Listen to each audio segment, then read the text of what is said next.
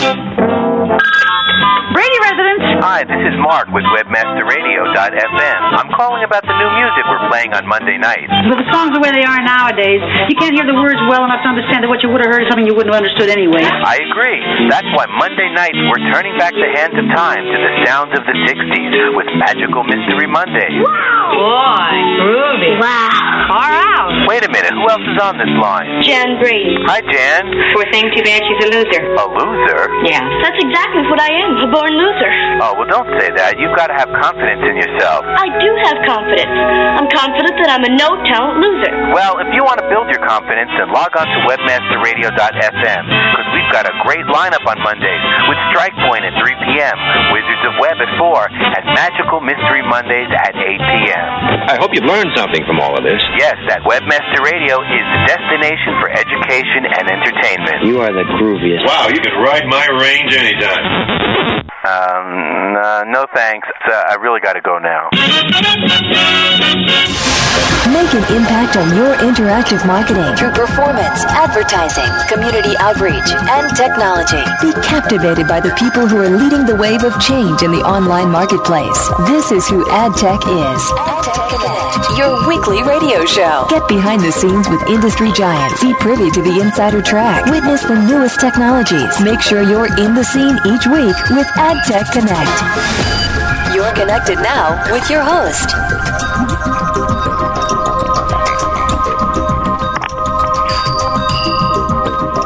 Hi, welcome to AdTech Connect on Webmaster Radio. I'm Pete Blackshaw of IntelliSeek out in Cincinnati, and I welcome you to the program. This is my second program hosting this event in anticipation of the upcoming AdTech New York.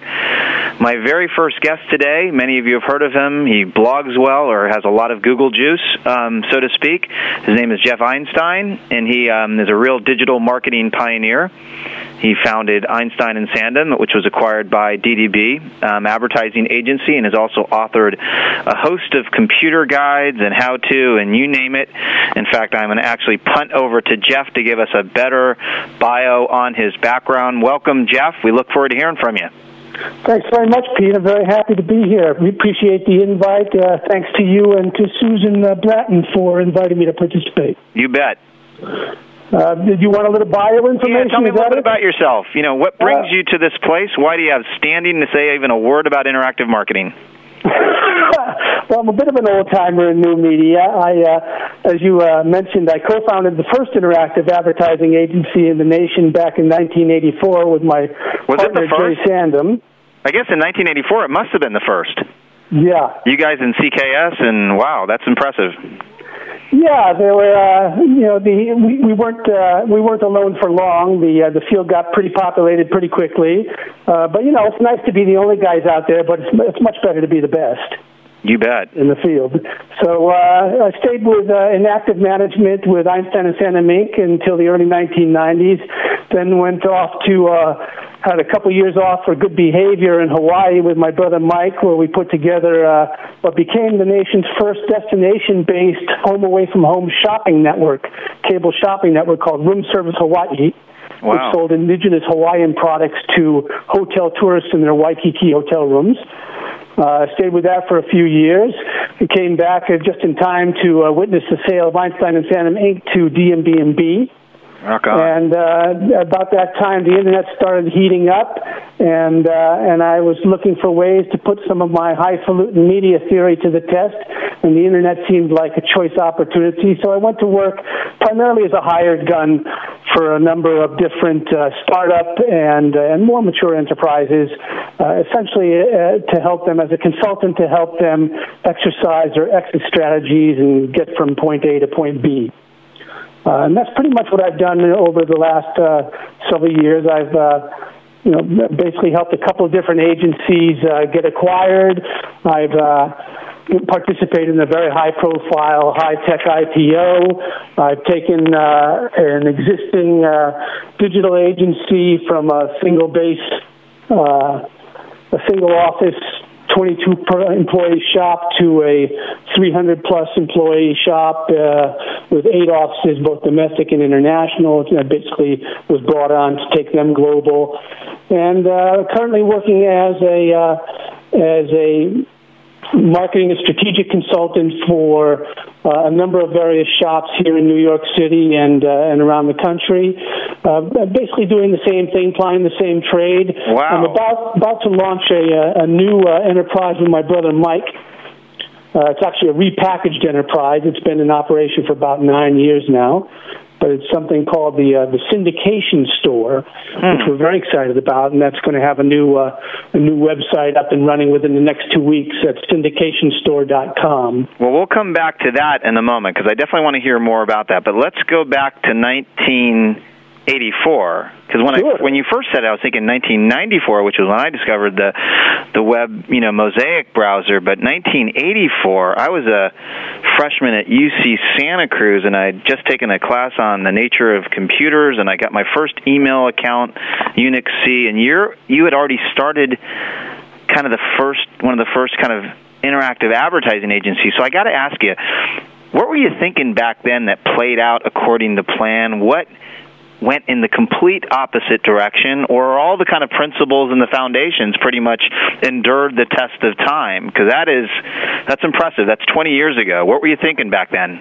Well, I was coming off the publication of a big how-to computer introductory book series, which is basically the first Computers for Dummies series. It was published by a hardcore Brace Jovanovich back in the same year, in 1984.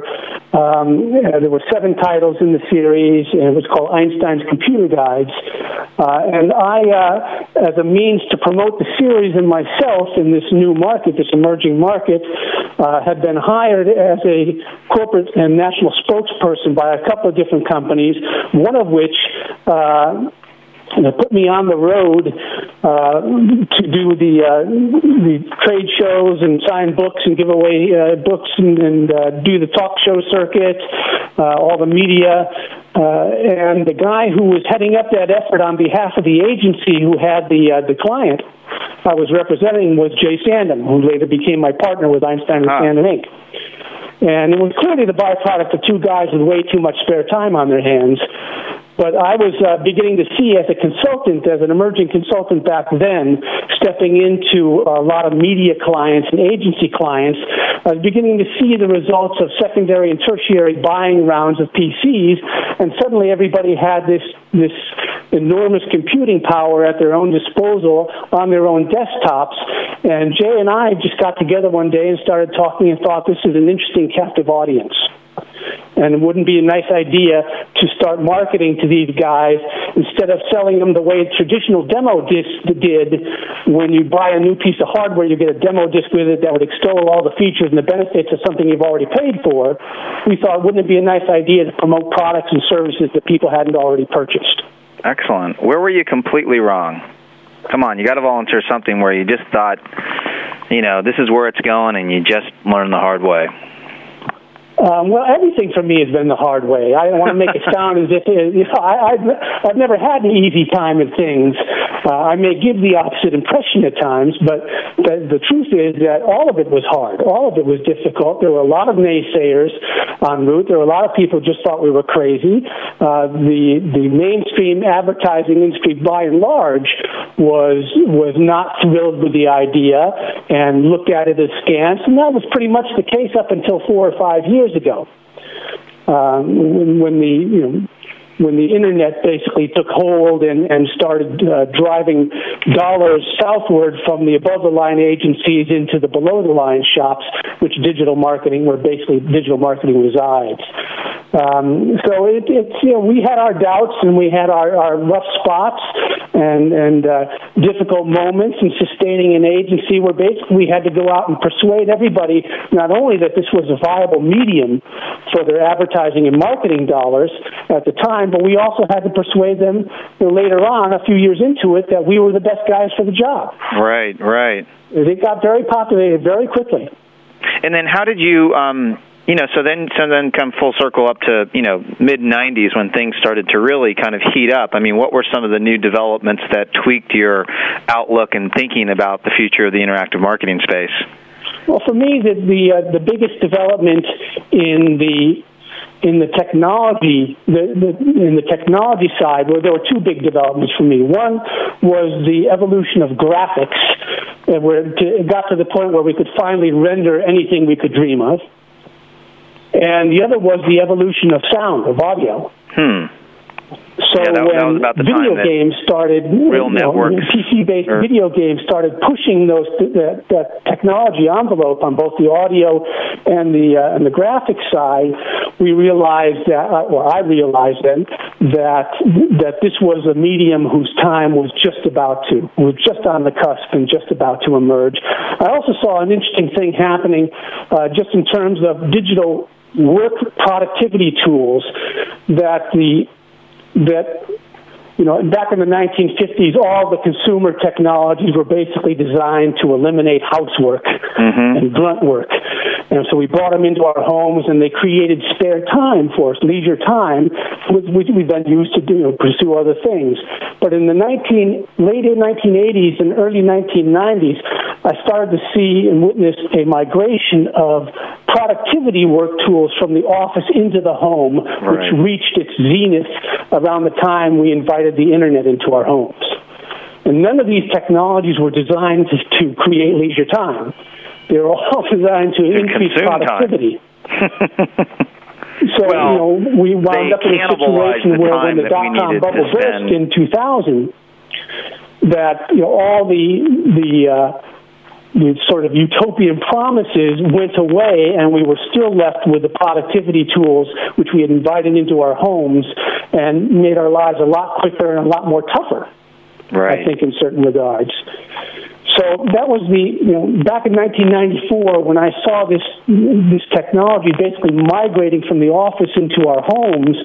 I had some serious misgivings about it, which I couldn't put my finger on at the time, and which eventually led to me going a couple years ago to the good folks at Media Post and proposing a weekly column, Einstein's Corner, which would explore the adverse effects of our reliance, our fealty to and obsession with these technologies on our own abilities to conduct business. Well, you were ahead of the curve in thinking that through. That's what I've been working with primarily over the past couple of years, in addition to the consulting business. So what are some of the big trends we all need to fixate on as we try to figure out how we move the ball in our own respective interactive endeavors? I think the clear trend is mobile. Okay. It's absolutely the clear trend. Now that iPod has video... Is that a real trend, or is that just a cliche? Because I hear everybody say that. What the heck does that really mean? What it means is basically you'll be able to carry TV with you wherever you go. Are we really going to do it? Yeah, I think I think all the writing is on the wall. I think it's undeniable right now that we carry our music with us wherever we go. We carry our cell phones with us, wherever we go. There will be certain segments of the population, teenage girls, other segments of the population that will respond very well to the delivery of compact syndicated messaging, to mobile devices. But how do we reconcile that with the fact that every time you walk in the Circuit City or another electronics store, the flat screen TVs get bigger and gargantuan? Do we have two seemingly kind of competing trends, or are they all happily compatible in the diversified mix of how we consume media? Well, all of those basically are wrapped up in what I call our addiction to the media. The 60-inch plasma screen TV is just the equivalent of opening up your vein and pouring the drug inside. Okay. For the rest of us who can't afford that kind of media environment, we have to make do with smaller things that we carry around, and we can generate smaller fixes on a more frequent basis. Is it going to satisfy a genuine consumer need, or are we just going to dial up the whole attention deficit disorder? I don't think there is much consumer need, to tell you the truth, anymore. I think most consumer need is generated. It's manufactured. I don't think that nobody demanded Charles in charge. Nobody demanded 90% of the things that are out on the market now. Things are marketed to people. I'm referring to just general convenience and making life simpler. I mean, are we really heading down that path, or is that just a marketing fiction? I think it is a marketing fiction. I think part of the mythology behind technology is that it makes our lives simpler. And I think up to a certain extent it does. But what it really does is it makes it simpler for us to consume. Yeah. Well, I think that ties into what you were saying earlier on. But let's talk a little bit more about mobile. So give us a little bit more flavor and color around how the game is going to change. How do you think that's going to impact, marketers and advertisers? You got smaller space to work with, but obviously richer media to absorb. Well, I think that what will happen is that, there was an interesting development not too long ago where AOL paid $25 million for Weblogs Inc., for the a media rep firm that basically, sold and trafficked advertising to 80 or so, high traffic weblogs. Smart buy, what that did was signal a shift in our thinking. Sort of capped a shift in our thinking, whereas just 5 or 10 years ago, we were still consumed with that within the 80-20 rule. We were still consumed with the idea of the 80% representing the volume and the valuation.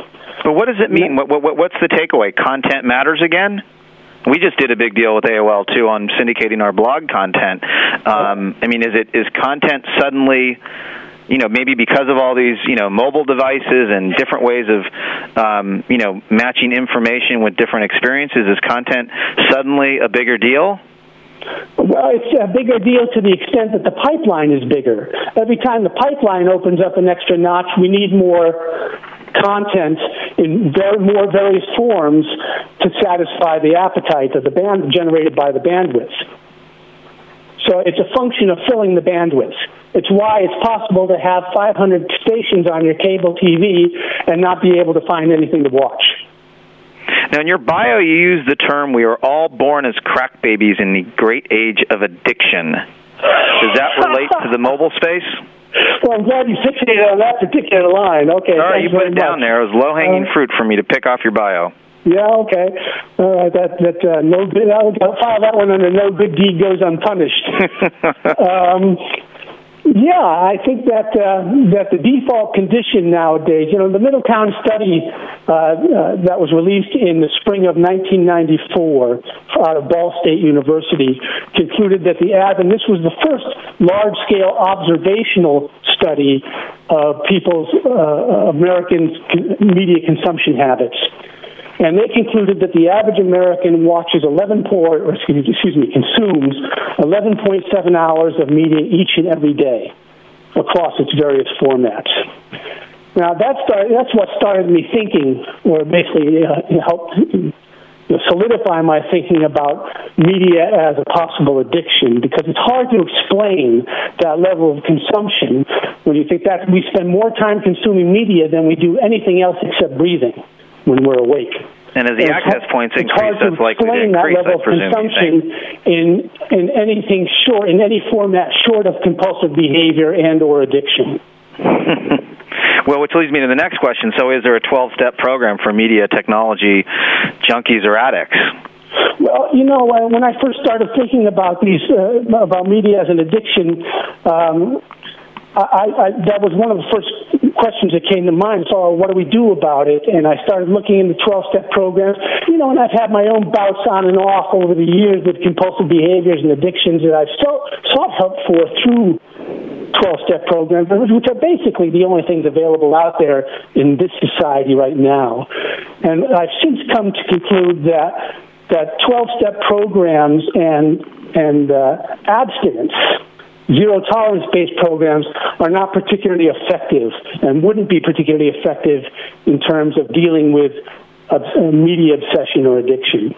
I think it has to do much more with building community and the effects of media on our communities at large. And I think that all the deleterious and damaging side effects that you can attribute to any addiction can also be attributed to the breakdown of community. Now, one thing that struck me about the recent natural disasters such as Hurricane Katrina is how suddenly and completely cut off people can be when simple things happen. The electricity goes out, cell phone batteries die, internet connections don't work or aren't available. Are we that dependent on simple technologies that civilization can crumble so quickly? I haven't exercised. I've been working on this since 1994 when I first had that little itch in the way back in my head that I couldn't identify. I knew there was a downside to it, but I couldn't see what it was because the interactive marketer in me saw nothing but blue sky. So when I started working on that, I started thinking about technology, and the media is our primary interface with technology nowadays. And when I started thinking about it along those lines, it occurred to me that it might be interesting to put together kind of like a suite of diagnostic tools to measure our reliance on technology and media. And one of the exercises I came up with was something called technology inventory. And all it requires is that from the moment you wake up one morning for the next several hours, you create a technology log. You simply record every encounter with every technology that you can identify. Sounds big, and you brother. classify each technology as either a foreground technology, ones that require active participation, like turning on a light or turning on a TV or a radio or checking your email or whatever, or jumping into the shower, or a background technology, which are those ambient technologies that we tend to dismiss. Now, behind every foreground technology is a corresponding and much larger, much more integral background technology. When you turn on the light switch, the lights go on, but there's all sorts of wires in the wall. There's a power plant, and the stations along the way. There are corresponding technologies that bring the fuel to the electrical plant. And so for every foreground technology, there are these enormous background technologies that don't come to our awareness. And those things only enter our awareness when, as you say, they suddenly stop working. That's right. Well, that's an excellent perspective. I have one last question. I just had twins. And wow, congratulations. What a great set deal. up a blog, dosebabies.com. I'm really into this parenting thing. And you're now writing a tune out and drop out parenting column. What advice do you have for today's parents who still want to have a modicum, a wee small amount of control over what their children are exposed to? What's in our toolkit? Well, I think that, first of all, I should say that I've stopped over the last few months. I've stopped writing my columns because I found they were becoming too diversionary for me. Okay. But the advice I would have given, I still want you to talk about parenting in that capacity as a columnist would have been that this is not a function of abstinence. There's no way to eliminate media from our lives, and it won't work to try. If you suppress some behavior like media consumption or something else that threatens to be compulsive or addictive, then it will just pop up somewhere else. Addictions travel laterally in our lives, and they're part of our lifestyle coping strategies. They come and go in our lives. So abstinence has a tendency, basically, to suppress one behavior that then reappears, sometimes in spades, with another behavior entirely. So Jeff, my given us thinking on a wealth addiction of is very perspective. different from We the could probably mainstream talk thinking. for several hours. In fact, I think we have to have yet another session just to learn about your next startup, because I'm sure a lot of folks are wondering what the heck is going on. And we really appreciate you spending time with us. Well, it's my pleasure. And we'll see you at AdTech, right? meeting people at the AdTech show. I'll be there on Monday and Wednesday. Okay, And I'll be there as look well. forward to So I hope shaking to some meet you in hands person. and come by. Find out whether you're the real deal. I think you are. So thanks so much for your time. My pleasure, Pete. Okay, all the best. Congratulations on all your achievements. Thank you. Likewise on yours. Well, just getting there. You humble me. All right. Thank you. 60-day free advertising trial on the best of the web directory. That's BOTW.org, the Internet's oldest directory since 1994. We know what you want, and we've got what you need. And hey, if you can get some free online advertising in this world with no strings attached, feel us up. I mean, feel free to take advantage of this extraordinary offer and start your no-risk 60-day free online advertising trial today. Best of the web. BOTW.org. A rose by any other name would still be the same. Move over more, Shakespeare. You need to differentiate yourself from your competition. Do it by aligning yourself with a company who has earned the trust of Jupiter Media, the NHL, and Lionsgate Films, among others. Moniker.com is the most secure ICANN accredited register on the planet, offering you domain registration, hosting, domain sales, and acquisition services. Wrap that up with 24/7 support. That's your winning combination. MONIKER.com. More than a name. Contrary to what your mother told you, you cannot be all things to all people.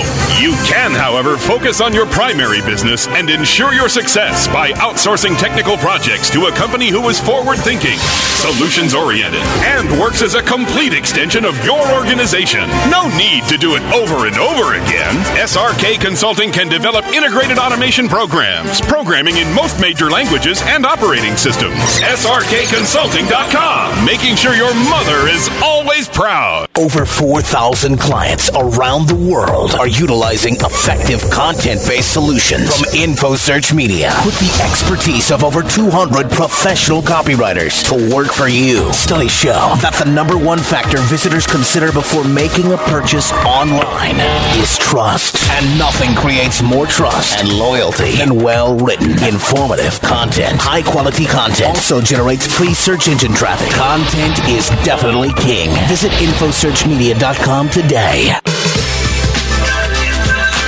How do you choose the right affiliate program to partner with? All we're trying to do is make the most money in the least amount of time. The answer is simple. JoeBucks.com, the world's leading herbal affiliate program. JoeBucks.com is the direct manufacturer, so there's no middleman. This will allow you to make up to 50%, the highest payouts on the net, and also get paid twice a month. Sign up today and watch your income grow. Now back to You're connected now with your host. Welcome back to AdTech Connect on Webmaster Radio. I'm Pete Blackshaw of IntelliSeek, and I am your host. My next guest is Mike Fitzsimmons, who is another pioneer in the whole area of interactive marketing and digital delivery. Welcome, Mike. Hey there. Good to have you on board. Let me give you a couple top lines on Mike, and then I'll open it up for him to fill in some of the gaps on his bio. Mike is the CEO of Digital Delivery Agent, which is a leader in shopping-enabled programming and measurement for television shows, movies, sports, and music videos. He also led product and marketing development for Something Now Incorporated, which, as many of you know, was acquired by CNET back in the early 2001. And he also has quite a bit of experience from Circuit City Stores, where his group was responsible for a whole host of work and driving a huge amount of revenue. Mike, what else should we know about your background before we jump into our discussion? Well, I think I've been at the heart of convergence, if you will, for the last decade, and really understanding retail, technology, and entertainment. At Circuit City, we launched a business venture that was called DivX, where we were trying to revolutionize the video-on-demand world. And although we spent $300 million trying to do that, and it didn't succeed, it was quite enlightening as to the interminglings and the direction and changes in how content will be viewed, and how entertainment companies will need to identify new streams of revenue. So that was a big piece in sort of getting the vision together for what we're doing today. Yeah, so tell me about Delivery Agent, product seen, product sold. What's going on here? Yeah, so our fundamental business is enabling entertainment properties to fully monetize their content by connecting advertisers, product placement advertisers, with viewers who have seen their products in their shows. So at the simplest point, what we do for a network like an NBC is we enable NBC to connect viewers of NBC programs with the advertisers of the products who have appeared in NBC programs.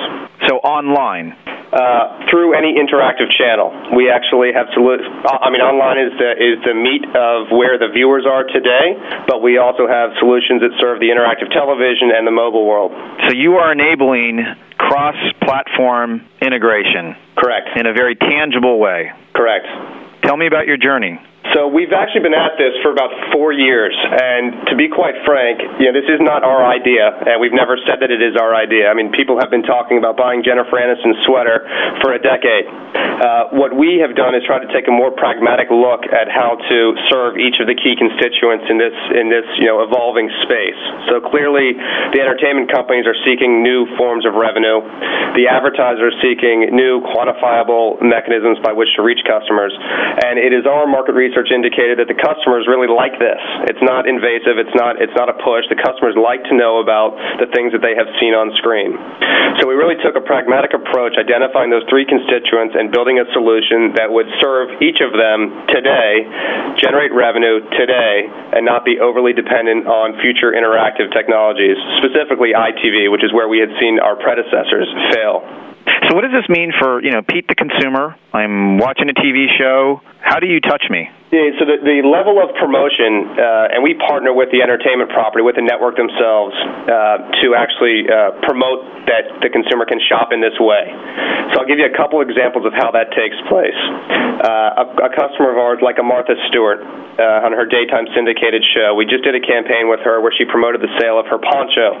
It was actually the poncho she wore when she left prison. I remember it well.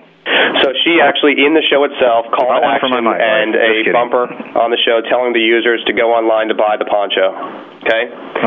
Another example would be a show like All My Children on ABC, where we were selling the engagement ring that was at the center of one of the storylines, in which case they ran a 5-second bumper in the middle of the show, with the URL on the screen, promoting viewers to go to the website and buy.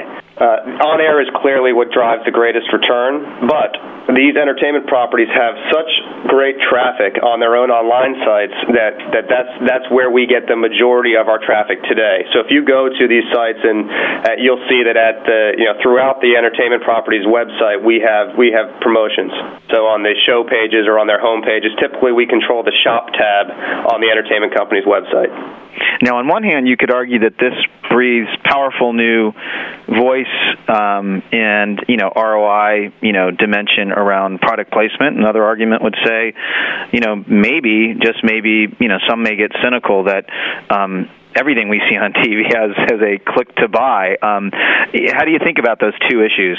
This thing doesn't work unless the consumer makes it work. So what's great about the business and about the visibility of the business is, it's a pull, not a push.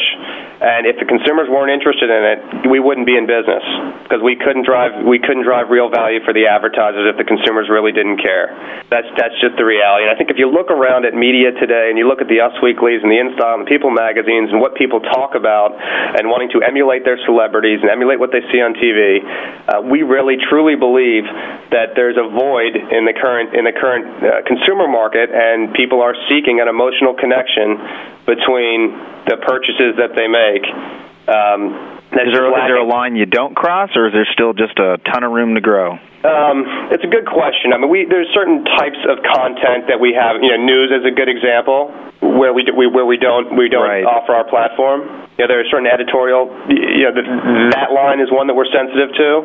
I think as a product placement, I mean, our perspective on product placement, which we have maintained from the beginning, is that if we start trying to over-influence the content development process, this whole thing will break down. And it's key for us to ensure that the content is still good. To that end, we don't try and influence what the content producers integrate into their shows. Our perspective is, whatever you put in your show, we will enable you to monetize it. But you go about your way and do what is organic, do what matches the storyline, and we will enable you to monetize it. Well, indirectly, it does assign a higher value, but I think what you're saying is well taken. I would suspect that the watch out for you would be the extent to which things that are out of your control, which is everyone else that's kind of jumping into the whole, product placement space, do they in some way almost create an acid rain effect around some of the players that, like you, that appear to be doing it, in a fairly, even-handed kind of way. Where else is all of this going? I mean, what does it just seems like this whole on demand. We've been talking about it forever, but it's really taken off. I mean, I think RSS has put that notion on steroids.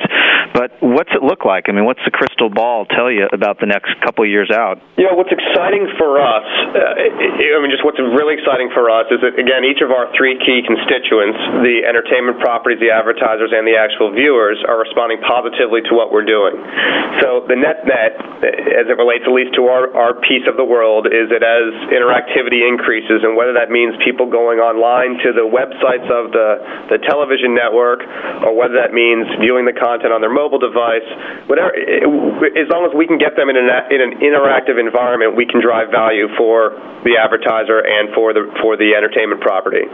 So to that end, we're seeing consistently increasing traffic, and that's obviously how we measure our business, is the number of people that we touch, and it's phenomenal growth, and we just anticipate that to increase. We're still gauging the ITV stuff. We on our R&D group, we have some pretty cool applications that specifically target the interactive television world, but we're also very pragmatic about how real that will be. We also have real questions about what the consumer behavior will look like in a fully interactive environment. People still want to watch the program. They're not going to be clicking in the middle of the show to purchase something that they've seen while they're watching the show. Things like that we're sensitive to, and we're watching it evolve. We just expect to be a piece of the evolution. Now, last week we saw lots of buzz, and in fact, our Blog Pulse product, off the charts buzz around the whole new Apple iPod, which is kind of introducing a fundamentally new kind of model, paradigm, whatever you want to call it, for how we consume TV shows.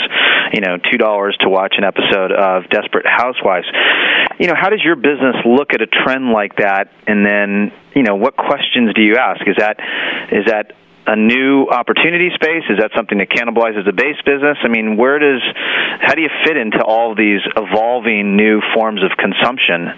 Yep, that's a great question. And so from a technology perspective, we've built our platform to be extensible to virtually any interactive platform. And that was part of very consciously early on, was our philosophy, that we view all of these as additional channels. And to be quite frank, we view the inbound 800 number, the good old trusty 800 toll-free number, as still a realistic inbound channel that we can plug into.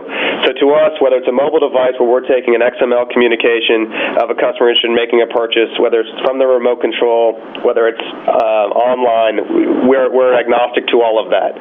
The key for us is to be able to have the technology platform that can plug into all of those different distribution points. And how many related players are in this mix? I mean, I'm an advisor for a company called Expo TV, and they're kind of trying to pioneer the whole issue of, on-demand, infomercials, although infomercials of a different genre than what we're typically, thinking about. But again, this whole notion of, you see it, you buy it, you interact with it. Are there a lot of spaces? I mean, are there competitors everywhere you go? And what makes you guys especially different? So there's a couple of things that we do that are proprietary to us. I mean, and our patents and our IP are focused around the actual data and the content itself. Okay. So Delivery Agent actually plugs in at the production level with the producers of the content. Every single thing that they use when they're producing that show is actually digitally cataloged through our production agent software, and that's where our patents are filed around. Okay. Effectively gives us is a unique view into the information is king in this business, and if you don't know what products are in the show, there's no way to do any of the rest of the stuff. That's right. So that for us, that growing database, we already have over 55,000 what we call association records in that database, and that ranges from, I'll give you a good example, like a show like a Desperate Housewives, where you'll see on the site you can search for over 150 products per episode. So the key thing is that cannot be easily replicated, and we have our patents around it. So I think that's a key differentiator for us. It just is not easy for someone else to come in and do. Even, I mean, could someone like a Google jump in? I mean, they're always thinking of, creative ways of crunching this or that data and video databases, and, could they start to almost apply a similar model to Google AdWords, where just whether they've got permission or not from the network, they just know based on how they monitor that, a certain product or feature has been showed, and then they just afford advertisers the ability to kind of sell against that? I think or it's a great question. Too romantic and far off? The first piece is that you skipped over an important piece on the right side. Yes. The delivery agent has been aggressively doing the right thing, and we go to every content producer and we get the rights. That's what our contracts are about, and that's what enables us to do what we do. So it's our perspective that you need the rights to do this. So I won't comment on what they could do, but what I will say is that... But search in and of itself is kind of flirting... Absolutely. In a different direction. Now, there's plenty of debates over it, but I'm just saying, boy, you take this logical evolution of text-based search to these new forms of media. Are you looking at potential competitors, or is it just maybe everything you're describing is the way it's going to have to be legitimate? I would also suggest that you could view those companies as customers of ours. Okay. We are there is a like channel partners data product that we own. We're the only guys in the block with it, and it's very interesting for companies like the one you mentioned to put that data product to work within their environment. What else are some of the big challenges or opportunities in your space? I mean, I couldn't imagine a more exciting space to be in right now. Yeah, I think you brought up the point. There's a lot out there. There's a lot of movement. This business changes every day. And it really feels like there's a new agency popping up on the block that is in the product placement world, daily. So what's critical for a delivery agent is to continue to build a scalable platform that adequately addresses all three of our key constituents. I keep saying that, but that's the key thing, and not get sort of sucked into any of the potential traps. And repeat those key constituents just for emphasis with our audience. Yeah, on the interactive technology side, getting too far on pieces that aren't going to generate real value for everyone today. That's the key thing. But again, what are those three constituents? So for us, they're the entertainment properties themselves, the advertisers, and the consumers. Okay. Any other kind of interesting examples of just areas where you've kind of delivered meaningful value and with you got the example of the Martha Stewart. Any other kind of instances that are worth calling out to our listeners who are really trying to pull all this together? Yeah, what's great about the business too and about the platform is they're not it's not overly dependent on a particular product category. So to give you a range, and I gave you the Martha example just because that was an extreme one that got a lot of press and did $1 million in revenue in a small period of time. But in other more persistent cases, we've driven value for I'll give you an example like a show on NBC called The Biggest Loser, where there's Penta Water Company who's integrated into the program. We did a campaign with Penta Water to generate leads for this new water that they're rolling out. Very successful program where they were the results were very significant for them. So it's fantastic for us to see the platform being able to go to work for both a brand like that as well as a sunglass brand that was maybe in the movie Kill Bill. Mm-hmm. That sort of range. And I think that's the key message for us is that, look, this is not limited to just the Jennifer Aniston sweater story that you've heard for so long. This is really about driving value for, across the board, cross-category, for brands that really want to enhance the ROI of their product integration. Let's take a step offline and talk about Circuit City. You spend a lot of time there. I mean, how is that whole shopping experience changing, and to what extent are the online tools aiding, abetting, compromising that experience? I know, for example, we're in the business of monitoring internet discussion, and we're finding in electronics, everyone prints out those forum or blog comments before they, talk to the seller, at least a growing percentage, and that's obviously a cross-platform synergy. But, you obviously saw a fair amount of evolution while you were there, but, what are some of the big kind of offline shopping trends that we should be aware of, and how does it relate to the online space? I think what's challenging for a business like a Circuit City, and that was a company that was built on great service, high touch, in-store experience. And what you need to maintain that is you need adequate margin on a per transaction basis.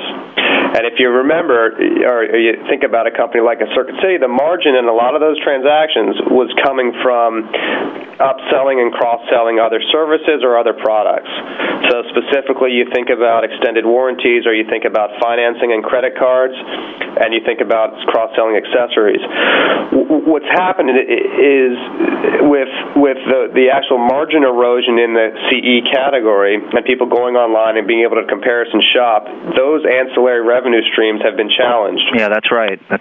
And it's really a case, in the Circuit Cities example, they actually, in certain product categories, had to get rid of commissioned sales associates because the math just wouldn't work. You couldn't sell you sell a VCR for $65. I can't afford to put a $12 an hour sales guy on the floor. That's right. So what they've had to move towards is a much more self-service environment. And those are difficult things for large organizations to do, and I think that's an ongoing challenge. We've seen, we've been approached in terms of the brick and mortar retail opportunities. There was a great company, I don't know how, called Epicenter, which recently approached us. Are you familiar with these guys? Vaguely. Tell me more. So they're taking over, as I understand, sort of remnant mall inventory space, and they're putting up storefronts for retailers that are zero inventory on hand. You order everything online, but you can look, touch, and feel the products within the store, within the shopping environment itself. So those sorts of trends, which I think are interesting and definitely future focused. We keep our eye on, but I'm not sure I'm close enough to it today to give you much more than that. I mean, there's an element of that happens. There's an element of that with the Apple Store. I mean, you've got a lot of people just testing it out in the demos and just buying them offline. I don't think Apple really cares. Yeah, that's a great point. Whatever's kind of most efficient, and they manage to, consequently, they don't have to have a huge amount of space in those stores in terms of making all their offerings available. It's interesting what you say about eroding margins. One piece of analysis we've done in the electronics area is finding that, there's so much internet conversation challenging the notion of those incremental, those extended warranties. Sure. And, what's happening now is you've got so much perfect information rising to the top that is, you're so uncertain about whether you need to do this or that in a retail environment. And now you've just got, more data, these consumer cartels of consumer opinion that say, nah, you probably don't need to do it. Our own collective empirical evidence suggests there isn't a payout. And I can see how that plays out into your commentary earlier. Yeah, no, it's a real challenge for those guys. Are there any other really important, you've been just thinking about shopping. Let's step 5 years out. What's it going to look like? Lay out and give me a couple of scenarios. Excite our audience with the potential or kind of, deflate our romanticism about what it might be. I think that the key thing for us and why we think that this content and data and information as it relates to delivery agent is so important is we really truly believe that sort of emotional connection between viewer and product is under a true amount of challenge at this stage, if you will. And you think about going on to a shopping.com or any of the comparison shopping engines, and everybody has the same stuff. So it's very difficult outside of your standard price price comparison, feature comparison, to make a purchase decision. I think part of what we envision and we think in this pop culture society of ours that's so exciting about what we're doing is really creating an environment where there is an emotional connection between a product and the purchaser is a pretty powerful thing. So whether that leads to maybe the last 5 years, we do think that in 5 years we'll have virtual channels on our television for every one of our networks. So the same way that we control the ABC shopping experience online, we'll control it on the screen. And you as a user following your purchase will be able to swap over to the channel and access the entire catalog of products that you have just seen on the screen. We do think that will happen at some point in time, and we'll be in the middle of that. I think there are also some pretty exciting opportunities, more on a one-off basis, but on the mobile side, I think we're rolling out some cool applications where you're watching a program and you want to purchase the song that you just heard on that show. You can do that from one click from your phone and immediately download the song. Things of that nature. There are some pretty exciting things that come out of all of this convergence, but again, for us, it's being disciplined and ensuring that we're driving value for our key constituents today. So. What about some, give a reaction to this. I've always wondered, why the heck doesn't Kroger or the other folks with the loyalty cards just giving me online access to my shopping list. I mean, the reality is that, I'm a brand marketer from P&G. There's, if you're kind of reminded of the products that you brought before, it's probably going to have a positive impact on loyalty. It increases the odds that you're going to consume more product that you might have otherwise forgotten, and might even allow you to segue into some interesting shopping guides like, based on what you've bought in the past, here's a dynamic Yahoo-style map on how to efficiently get in and out of the store in no time. I mean, why the heck aren't some of the obvious things being pursued in the marketplace? Is it still one of these, we must own the data versus giving the consumers access to it, or is that just an out on Mars concept? I think you really have some very real data challenges in a lot of these companies too. If they're operating off of legacy, technical infrastructure, creating a data warehouse capable of doing what you just mentioned, it's a real thing. It's a real endeavor. It's a real investment. Company side.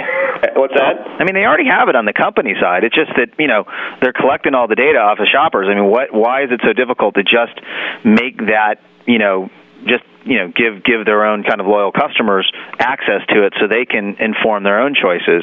Yeah, I think if you look under the hood a little bit, I mean, in our Circuit City example, it took us about 3.5 years to create that capability.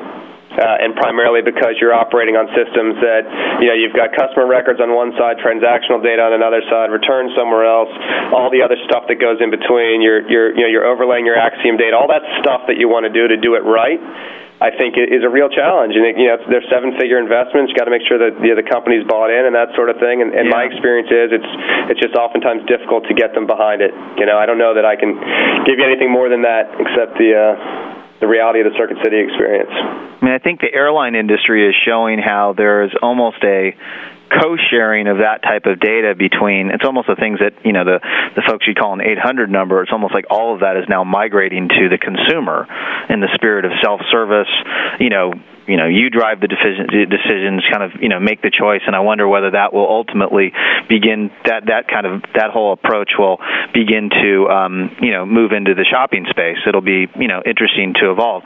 Well, listen, Mike, I really appreciate your joining us. You're working on an incredibly exciting ad model at the business at the bleeding edge of, advertising and commerce, and I really appreciate you joining us. Okay, well, thanks for the time. You bet. And thanks to the rest of the audience for joining us with this week's AdTech Connect. And another thanks to Jeff Einstein and to Mike Fitzsimmons for lending their expertise. Please join us next week when our host will be none other than the ARF's Taddy Hall. And we will look to him to bring excitement, energy, and all that to the next session. Thank you very much. I'm Pete Blackshaw with IntelliSeek.